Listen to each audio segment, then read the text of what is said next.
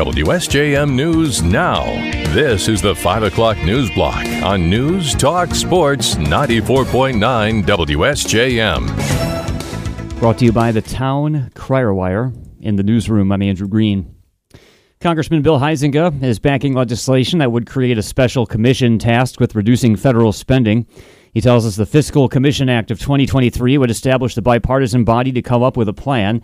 He says the nation's finances need to be put back in order before important programs face mandatory cuts. Sadly, unfortunately, Congress has proven that they are not very good at doing this just on their own without prompting, and this commission would be charged with coming up with recommendations. It would go to the House floor and the Senate for a must vote without any amendments, so it can't be changed, it can't be modified.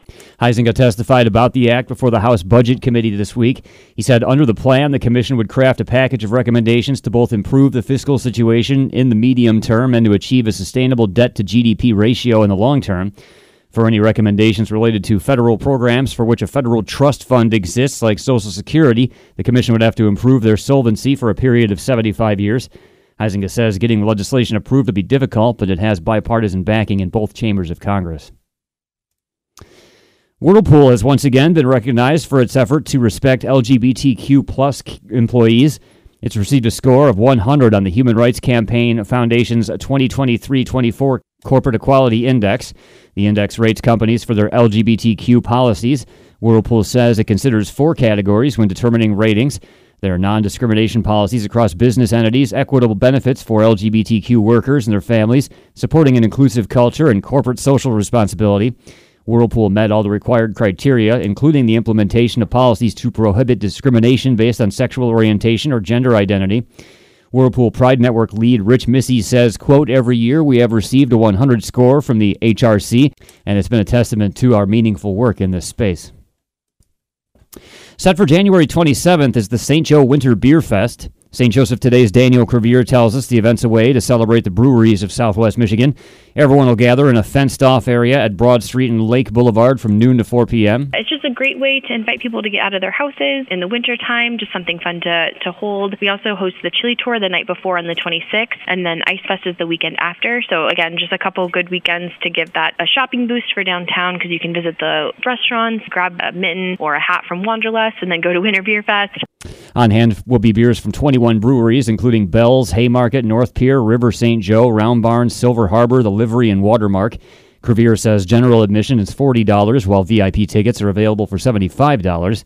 Those come with a T-shirt, more tokens, and extra time. We'll have a link to the tickets at our website. Corewell Health has reported a data breach that affected some of its customers, but the vast majority of them are on the east side of the state. A statement posted at Beaumont.org says WellTalk, which provides patient communication services for Corewell Health in southeast Michigan, and a healthy lifestyle portal for Priority Health, was hacked. More than 1 million Michigan residents were affected, but primarily just in southeast Michigan. Corewell says all the customers who were affected have been notified. Here in southwest Michigan, Corewell systems like MyChart were not affected. The Niles Scream Park has raised more than $153,000 for more than 77 children's organizations, civic groups, and other charities with its latest season. The nonprofit attraction says for its 50th year, it's giving proceeds to groups including the Boy Scouts, Pet Refuge, the Cass County Fair Association, and the Lakeshore High School Stage Crew. The funds raised will also be used for 6 different college scholarships for local high school seniors. In addition to the cash donations, the Scream Park supported several causes, auctions, and benefits with ticket donations that totaled more than $3,500, and it awarded $8,500 in college scholarships. Since 1996, the Niles Scream Park has donated more than $2.5 million to local charities. The Bridgman Holiday Village is set for next Saturday, December 9th.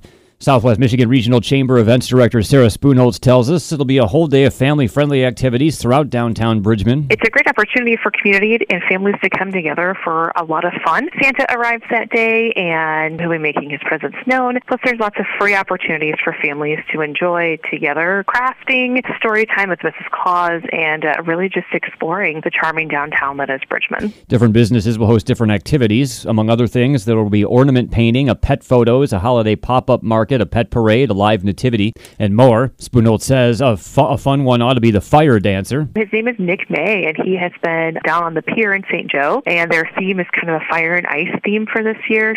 Spoonolt says the downtown social district will be in effect for the day so people can sample beverages from different businesses and move about freely.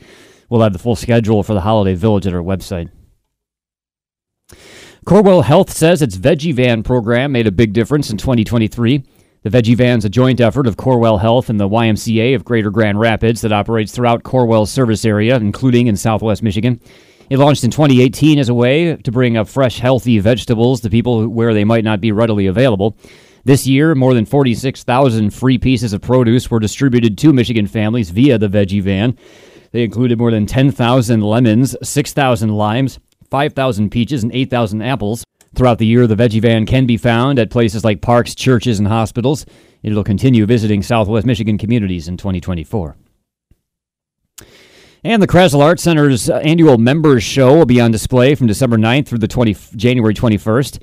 Krasl says the show showcases its membership while connecting new artists. It's described as a fun, eclectic exhibition that provides insight into the talent of the local creative community. Any current or new member of Krasl Arts Center or any Berrien County resident can take part, and members are eligible to enter for a special juried award. The winner of the 2022 Members Award, Sarah Alexis, will present a small solo exhibition of her work in the lounge at KAC along with the 2023 Community Members Show. The preview party will be December 8th and will be open to the whole community. We'll have a link to more information at our website. WSJM News now continues with your Bloomberg Report.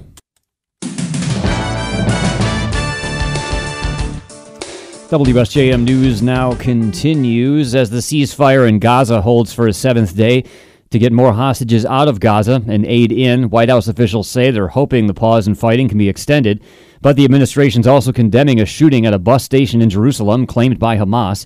ABC's Karen Travers has more. The White House says the shooting at a bus station in Jerusalem Thursday, which left at least 3 people dead, is another example of the threat the Israeli people are facing from Hamas. Hamas claimed responsibility for the attack. National Security spokesman John Kirby. I mean, if anybody's guessing and wondering whether Hamas still has murderous intentions against the Israeli people, just look at what happened in Jerusalem today. Kirby said the shooting did not technically violate the ceasefire agreement between Hamas and Israel because the attack happened in Jerusalem, and he said the pause in fighting is more specific to Gaza. Karen Travers, ABC News, the White House.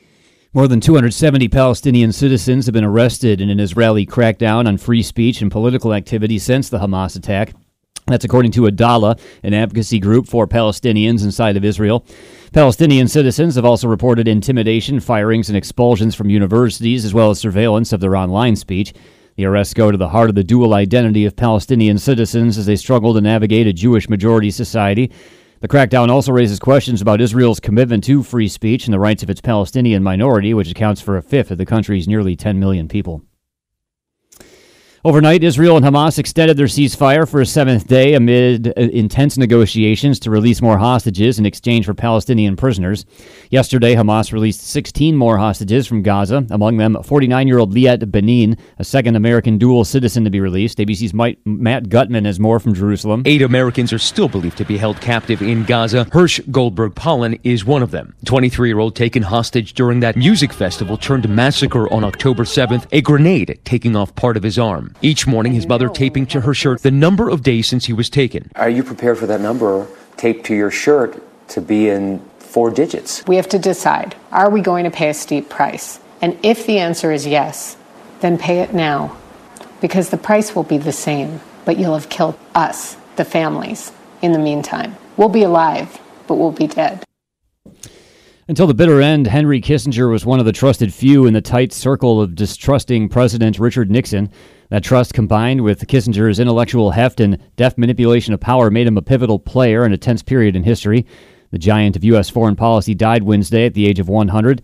His power grew during the turmoil of Watergate when he took on a role akin to co-president. But after Kissinger left government, he was dogged by critics at home and abroad who argued he should have been called to account for his policies in Southeast Asia and support of repressive regimes in Latin America.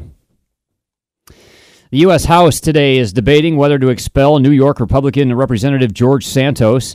The vote's expected to be tomorrow. More from ABC's Stephen Portnoy. Saying he expects to be expelled by a required 2/3 vote, George Santos says he won't resign. Because if I leave they win. The embattled New York Republican faces a 23-count federal indictment and even more allegations from the House Ethics Committee. But Santos says the House shouldn't set a new modern precedent, expelling a member who hasn't yet been convicted at trial.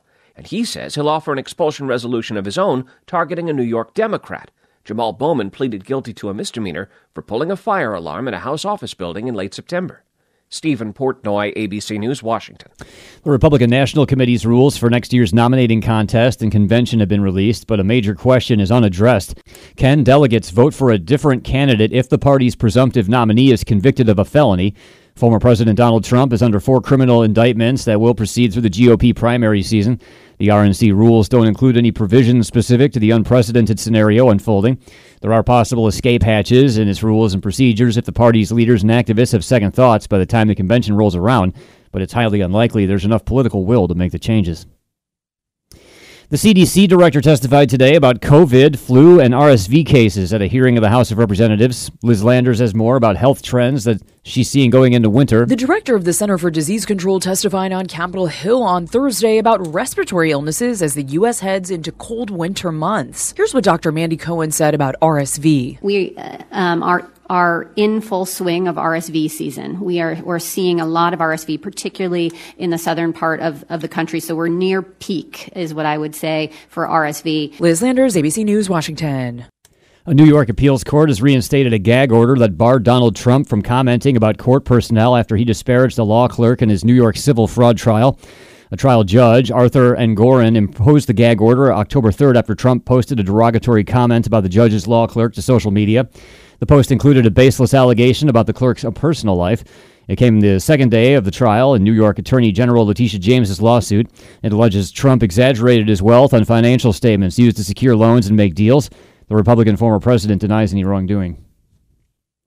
And there's new evidence that a meat-free diet could improve heart health. ABC's Jim Ryan tells us about a peer-reviewed study posted by the Journal of American Medical Association. Faced with the challenge of eliminating factors such as genetic and environmental differences, researchers at Stanford Medicine recruited 22 pairs of twins for their study.